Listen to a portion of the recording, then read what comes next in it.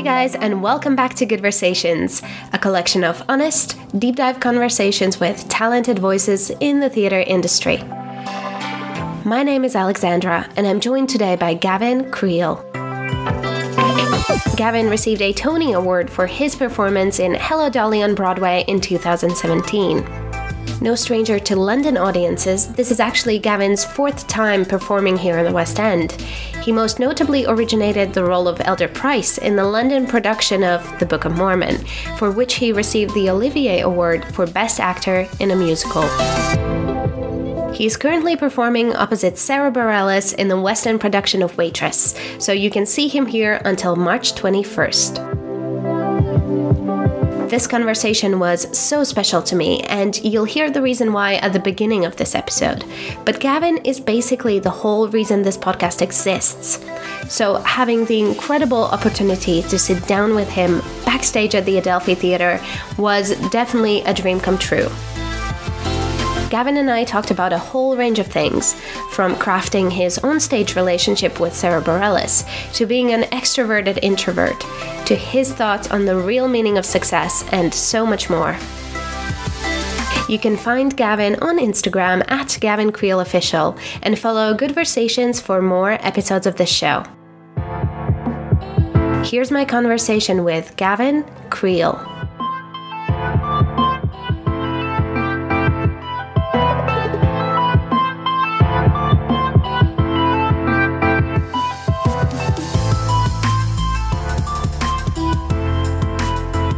Gavin Creel, welcome to the podcast. Thank you. It's good to be here. Okay, so before we jump in, I have to tell you something. Okay. You're kind of the whole reason this podcast exists. Shush. Yep. Why? Okay, let me tell you why. So a couple of years back, I was doing my bachelor's dissertation, and I could choose to either do like a creative project or, the academic piece. And when I heard that choice, I was kind of like, definitely academic, never creative, because I've never considered myself to be a creative person. I remember this like it was yesterday. I was on the bus going to uni to submit my proposal. And I was madly in love with the theater. I had seen so many West End shows the year before. And so I thought, wouldn't it be cool to do something theater related, right? And I was on the bus and I went on my podcasting app to listen like a theater podcast. And then I typed it in. Yours came up, your conversation with Rory O'Malley. Yes! And I was literally going to my uni to submit that proposal for an academic piece that had nothing to do with theater. And you said, everything starts with an idea. Yes. Oh, my God. Yes. Amazing. But yes. So that happened. I just said that last night. I was just talking about that last night. Keep saying it. Yeah, keep going. Yes. Tell me more. Yeah, so long story short, and you were just basically saying you have to trust yourself and you have to pursue these ideas. You have to give yourself permission. Got off the bus. I had 30 minutes to rewrite my entire proposal. For your dissertation. For my dissertation. Holy crap. And it evolved into a theater magazine. And then I thought, once I finished doing it, is there a way for me to kind of keep doing it? Yeah, continue on. And here we are. I love that. What a great story. I want to get on that bus. That bus sounds like a magical place. Oh, honestly. So thank you so much I'm so grateful. It's the funny thing about being a performer.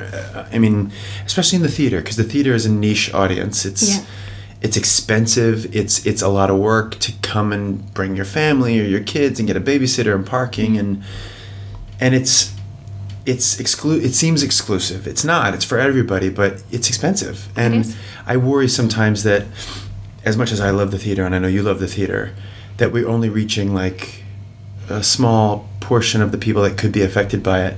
Yeah. And that's what's great about the internet. I'm not a big, in a lot of ways, I'm not a big fan of the internet, and then in a lot of ways I really am. And obviously we all use it and it's fantastic, but it's very humbling to think that something I said to a great pal of mine about creativity. Do you know who Brené Brown is? Yes. The writer. I'm reading Daring Greatly right now, and I'm not a big reader, so it's taking me some time, but I'm underlining sentences and thinking to myself, ooh, I need to do that. I need to hold my hand to the flame about that thing, about vulnerability or whatever. Yeah. So to think that you heard, or that anybody comes to see Waitress at the Adelphi Theatre and listens and thinks, oh, wow, that voice touched me, or that Sarah's message touched me, or her performance touched me, and it's just humbling and thrilling. And so I'm going to keep going thanks to you. Yes, please do. Thank you. But because you inspired me in this way, I'm wondering who inspires you?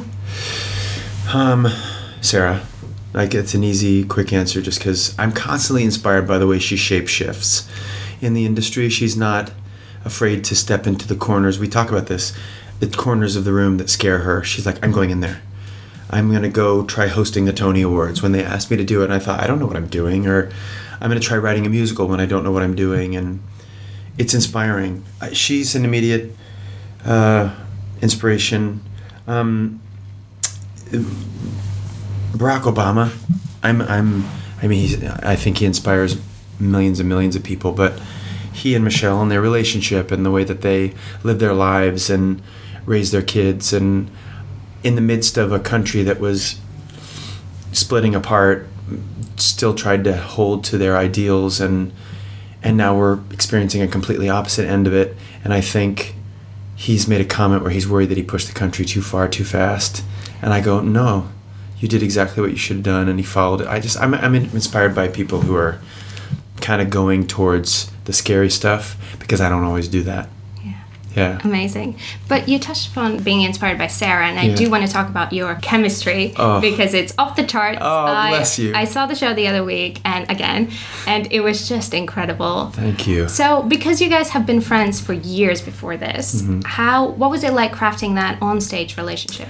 Great question. I was scared because we were only going to do it for 4 weeks on Broadway. So you could easily just say, whatever, it's just a gig, just go and do it and be done with it. But I didn't want, with somebody you love so much and you know personally, I was nervous, and I've seen it happen with relationships when they get on stage and they have no chemistry. And I was worried that I didn't know what kind of actress she would be like, or if it would be weird or we'd be embarrassed to be playing characters next to each other. And then when I saw how she is playing a part, but she doesn't put any barriers between the audience and her. She's just real and present and open. And that's what I try to do, and honor the part and honor the humor and honor the whatever, but I try to be as human and believable and real as I can. And it just linked up in a way that I've never experienced. I said Sutton Foster and I had like a really cool connection when I first started in Thoroughly Modern Millie. And this is like next level. Yeah. It's like I'm so glad I got to experience this again. Amazing. And how kind of different or similar are you to Dr. Pomatter? I think probably, every character I play, I bring as much of me to it as possible. I used to take offense when people would say, you're just yourself up there. And now I'm like, it's the greatest compliment somebody can give, because I think it's what authentically lines up with me. But I'd like to think that I wouldn't make... who am I kidding? I've made poor choices in my life and regretted them and had to apologize and ask for forgiveness. I think probably I would hope that I would be a little more honest. I am trying to be off sugar, and I fail, but I am trying to be, I don't know about the leptin resistance and chromium deficiency and decreased longevity, but just knowing that I'm trying not to eat as much sugar. So that's the way I line up. And we're both in love with Sarah Bareilles, so... It can be better. Yeah. And because both of us love this show so much, what do you think everyone should come and see it? I think it's about standing up for what you believe to be your destiny, even in the face of your life seeming so simple and inconsequential to the world. Because all these people are flawed, I think very real, if not hilariously comic or deeply tragic, but they're real people who are on some level thinking that they don't really matter all that much. That's why it's my favorite song she's ever written, You Matter to Me, because I just think, what better thing could a human being say to look someone in the eyes and say, not only do I see you, but you matter to me. And I think she just captured it so beautifully. Definitely. Yeah. And I think anyone who comes and sees it, they can identify themselves with one character or the other, or a combination. I think so. Who do you? If you have to, I'm curious. Probably Dawn. Dawn. Yeah, because I'm such an anxious person. I'm not very. Are you? Yeah, I'm introverted, or I can be, and so I think just opening up and like opening up. but like being inspired and like following through and like following your bliss, as you said in that interview. Yes, I love that interview because that was such a good. That was Rory in his place of power, like you are with this podcast, of just going, talk to me, and he made me feel safe and open, and then I just sort of talk. Yeah. I think also to compliment you, I think a great thing about being a quote unquote introvert, said the woman who runs a podcast, but like to interview people and to talk, introverts hold amazing space for other people. They're great listeners, I find, in a lot of cases, like people who keep quiet, observe, and listen. Whereas I call myself an extroverted introvert, or an introverted extrovert. I don't know which one it is. I like ultimately don't. I'm perfectly fine. You could throw me in any scenario and I'll make friends with a lamppost and talk. But I'm fine being in public situations. I love talking to strangers. I love meeting people. But my ultimate favorite thing is like dinner with one other person. I don't like big parties. I don't like opening nights. I'll go, I'll do it, I'll do the thing. Mm-hmm. But like to be able to do this and share this with many people is a beautiful thing. Congratulations. Oh, thank you. Yeah. Thank you very much. Now, okay, so you've accomplished incredible heights, in your career. So winning Tony for Hello Dolly and bringing Elder Price to London. Yeah. So I'm kind of wondering, having done all that, do you have like a working definition of success at this point? Good question. I just had therapy today, so I'm wide open, and I'm going to share what my therapist and I were just talking about. I was asking him kind of like, we were getting deep in the session about what are we doing here, who are we, why is this? Mm-hmm. And the thing that we talked about, and I talk about when I'm teaching class or when I'm thinking about how to be better in front of an audience, connect with a stranger and get to share this moment, is connection. And I think I feel the most successful when I'm connected. When I look at someone else and I connect with them and I see their eyes light up, or I see them go, "Oh yeah, cool." I'm like, "Oop, that's success to me." And it doesn't matter if it's one person in a room or 2,000 people in an audience. If I get that laugh or that clap or that gasp or something. I'm right now working on a piece that I'm writing, and my hope above all things is that in some way every single person there is inspired, uplifted, and feels possible. I want anything I do to make people feel possible. I could do that. I want to do that. Like cool. In the way that you just affirmed, I feel like a success now because you told me something I said to a friend in passing inspired you to start this, and this is so cool. That's success to me. It's less about the stuff I have or the things I got recognized for. Those are nice, don't get me wrong. Yeah, of course. I'm never going to get rid of my Tony or my Olivier Award. But like... Where'd you keep them? They're on my bookshelf, on a low shelf. So if you won't see them if you come over and you're sitting for a while and you're looking at my bookshelf when you had a glass of wine and we're really getting in there, you might notice it. But I don't, Yeah, so I think that would be success for me. Amazing. Yeah, connection. And I also want to know, do you have like a favorite failure? A time where you learned something the hard way that kind of set you up for success later in life? Yeah. I thought of one, but I'm going to tell one that's a little more exposing. When I was doing Book of Mormon, it was the hardest thing I've ever done, and I had crazy vocal problems. No, they weren't crazy. I did the show like 1,300 times, and I would say of those 1,300 times, 99% of them were great.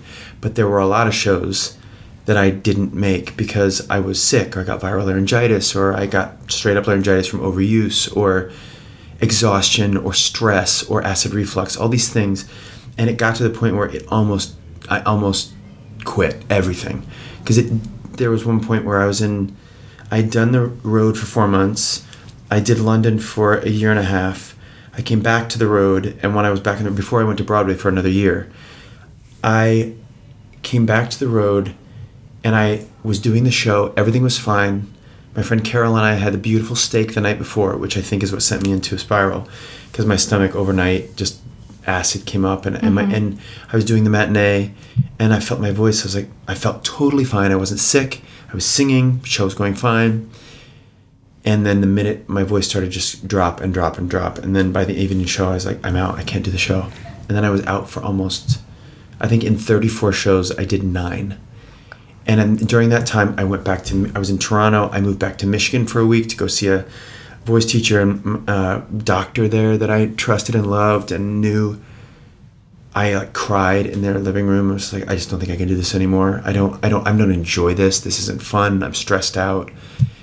And if it weren't for that, I think I wouldn't. I'm still dealing with the stress from that, but it is just something that I'm like, if I'm going to keep going in this business, I have to get a hold of that anxiety and that stress, and not, as Sarah and I talk about, not tell that story that I'm the guy who has a steak and then is out for 5 weeks. Yeah. That wasn't a one-time thing. When I get sick, your body gets sick. It's holding yourself to this level of perfection. Elder Price is like perfect, and he's striving to be perfect. And the great thing about it, and that character and playing that character was so much fun. It was like he learns, oh gosh, I'm a mess, just like everybody else. I'm going to be okay. But setting that up and having to sing those songs, they're so high and crazy and loud, and you're talking for 2.5 hours on stage. Knowing how to pace yourself and be kind to yourself is something I continue to work on. So that was a dark time, and I'm glad that I'm still here. I'm glad you're here. Me too. And I continue to keep going, but I also am not going to hold myself to that kind of perfection or standard anymore, because I can't achieve it. My body's changing, my voice is changing, my life is changing. I got to change with it. And it's so important that you said this, because I feel like a lot of people, they strive for that perfection, especially starting out, but then also they look up to the theater greats like yourself, and they kind of think, they must have had it easy the entire time. So it's really good that you share that. Yeah. And it was actually going to be one of my questions. If you ever suffer from that what if syndrome, what if this happens? Yeah. Are you ever anxious and stuff? I'm trying to journal. I'm trying to have more regular exercise back in my life. I had back surgery 2.5 years ago, and I wasn't able to do anything physical for the longest time except the show, and then I stopped, and I'm just now starting to figure out how to get exercise back in my life in a way that doesn't pressure myself to have it's not about glamour body or anything anymore. It's about maintenance and strength, and it's boring, but it's my life now. And also, besides acting, I feel like your creativity as a writer and as a teaching artist as well is definitely a superpower. Would you agree? Yes. I would. I think that I will own that, and I will thank you for saying that. I think I'm a really blessed and lucky and talented performer, but I get the thrill from teaching. I get that I don't always get from performing. And that's about connection. That's when I'm a success. When I'm like working with somebody who's in a state of like, I don't know, I'm like, let's roll these sleeves up and let me get in there and try to figure out how to help you. Because my way of showing love in the world is by giving and fixing and doing, and it's not always a good way to be. There's a lot of times people are like, Gavin, shut up. I just want you to listen right now. And I'm like, right, cool, okay. But when I have the opportunity to help or give or do or fix or change or inspire, that's when I feel the best. So teaching is like the greatest. And then writing has become this beautiful sort of meld of performing and teaching. It's like, this is what I have to say, and I'm the one that gets to decide how to say it, and then I can share it. And I'm just so excited about where I'm heading with that. At the Metropolitan Museum of Art, I'm doing a commission with the Met, their Met Live Art series. Oh my gosh, look at your shoes. Those are fierce. She has the most amazing shoes. They're like Mary Poppins suede with like and maroon. Yeah. Those are badass. Okay, sorry, I'm a little ADD. But it's going to be June 22nd, the Metropolitan Museum of Art. I have a commission. We're going to do a little band, and all original music, some of which I had written before and I found art to match, and then some of which I found art and wrote songs about. So it's outside in, inside out, and all in the quest of trying to find where I belong in that space. Oh, incredible. Yeah, I'm excited. Amazing. And I hope it goes well. I really hope so too. Thank you. So can you tell us about a time in your career when you were literally unstoppable in achieving something? You wanted it so badly, and how'd you get there? Moving to New York, I went to school at the University of Michigan School of Music, Theater, and Dance and studied musical theater for 4 years. I came to London one of those semesters and studied. That was my first long time visit to London since I've been here 5 times, including that. I think probably that's the moment that the tipping point, or the moment that things change, where I decided after 4 years of study, I'm going to go there and pursue this thing that was amorphous and large and scary and big. Looking back now, it's very easy. Hindsight is very, very easy to go, well, yeah, of course, it all worked out this way. But at the time, it was terrifying, and I had no idea where I was going to live, who I was going to be, didn't know anybody. And it really is just a thing. You just have to keep walking. You have to keep going. And if your intent is pure and clear, and you're willing to put the work in, I just think you can't miss what's meant for you. It's what my therapist and I talk about. It's what my friends all believe. It's what I believe that for me was like, I was undeterred. And I also stayed flexible. Like I see a lot of young people now when I teach that think that they become a bit myopic in what they want. And I just want them to, if I could give any advice, it's keep your options open. Keep your gaze wide, because you might miss something peripherally that could be your destiny if you're only staring at the one thing, you know?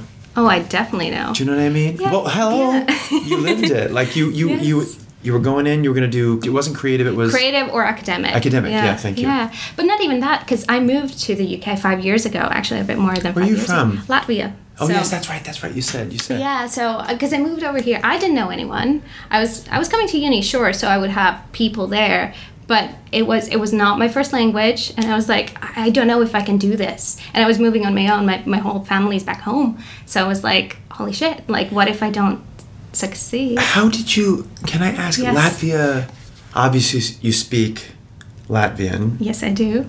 So, how is your accent American? Good question. I mean, Yes. I hear you're from somewhere Yeah. else every once in a while, but Yeah.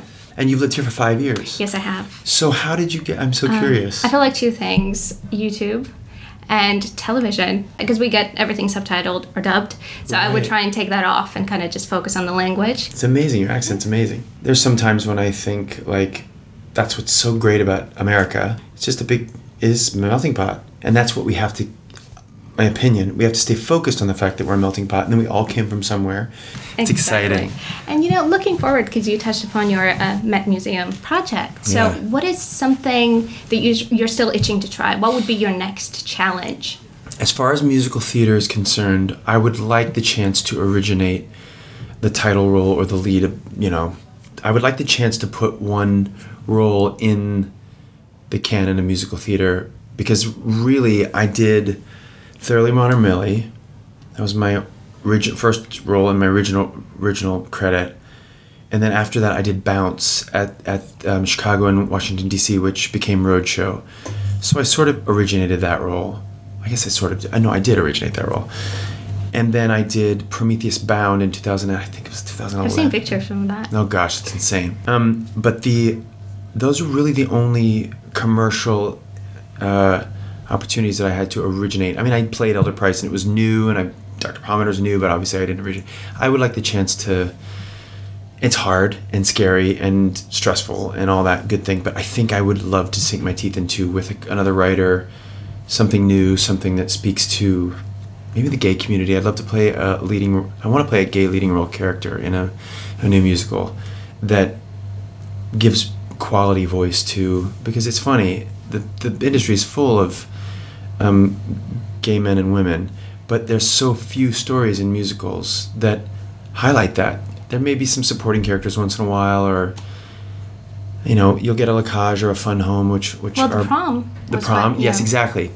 I just would like falsettos, and I would just like more opportunities to tell my story.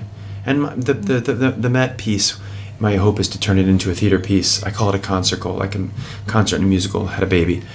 But I'm playing myself. I'm going to be talking about my own life, and I'm gay, so I'm going to tell the truth. Yeah. Amazing. Well, we're putting it out there. So Yeah. hopefully. What I look forward to is you and I sitting backstage at Circle in the Square or the Booth Theater on Broadway after I've opened and this show's a big hit, and we'll have another interview. How about it? Yes. Let's do it. Shake on it. Shake on it. All right. Thank you so much. Thank you. Pleasure. If you enjoyed this episode, then please consider giving us a rate and review. This would help me tremendously in reaching more theater fans and also getting more guests on this show. And I would love to hear your thoughts on this episode. You know, I'm always just one message away on Instagram, and you can find me at Goodversations. So let's get to know each other. My hope is to create content that you guys would like to hear. So drop me a line and I'll get back to you as soon as I can. Thank you again so much for listening, and I'll talk to you again next Monday.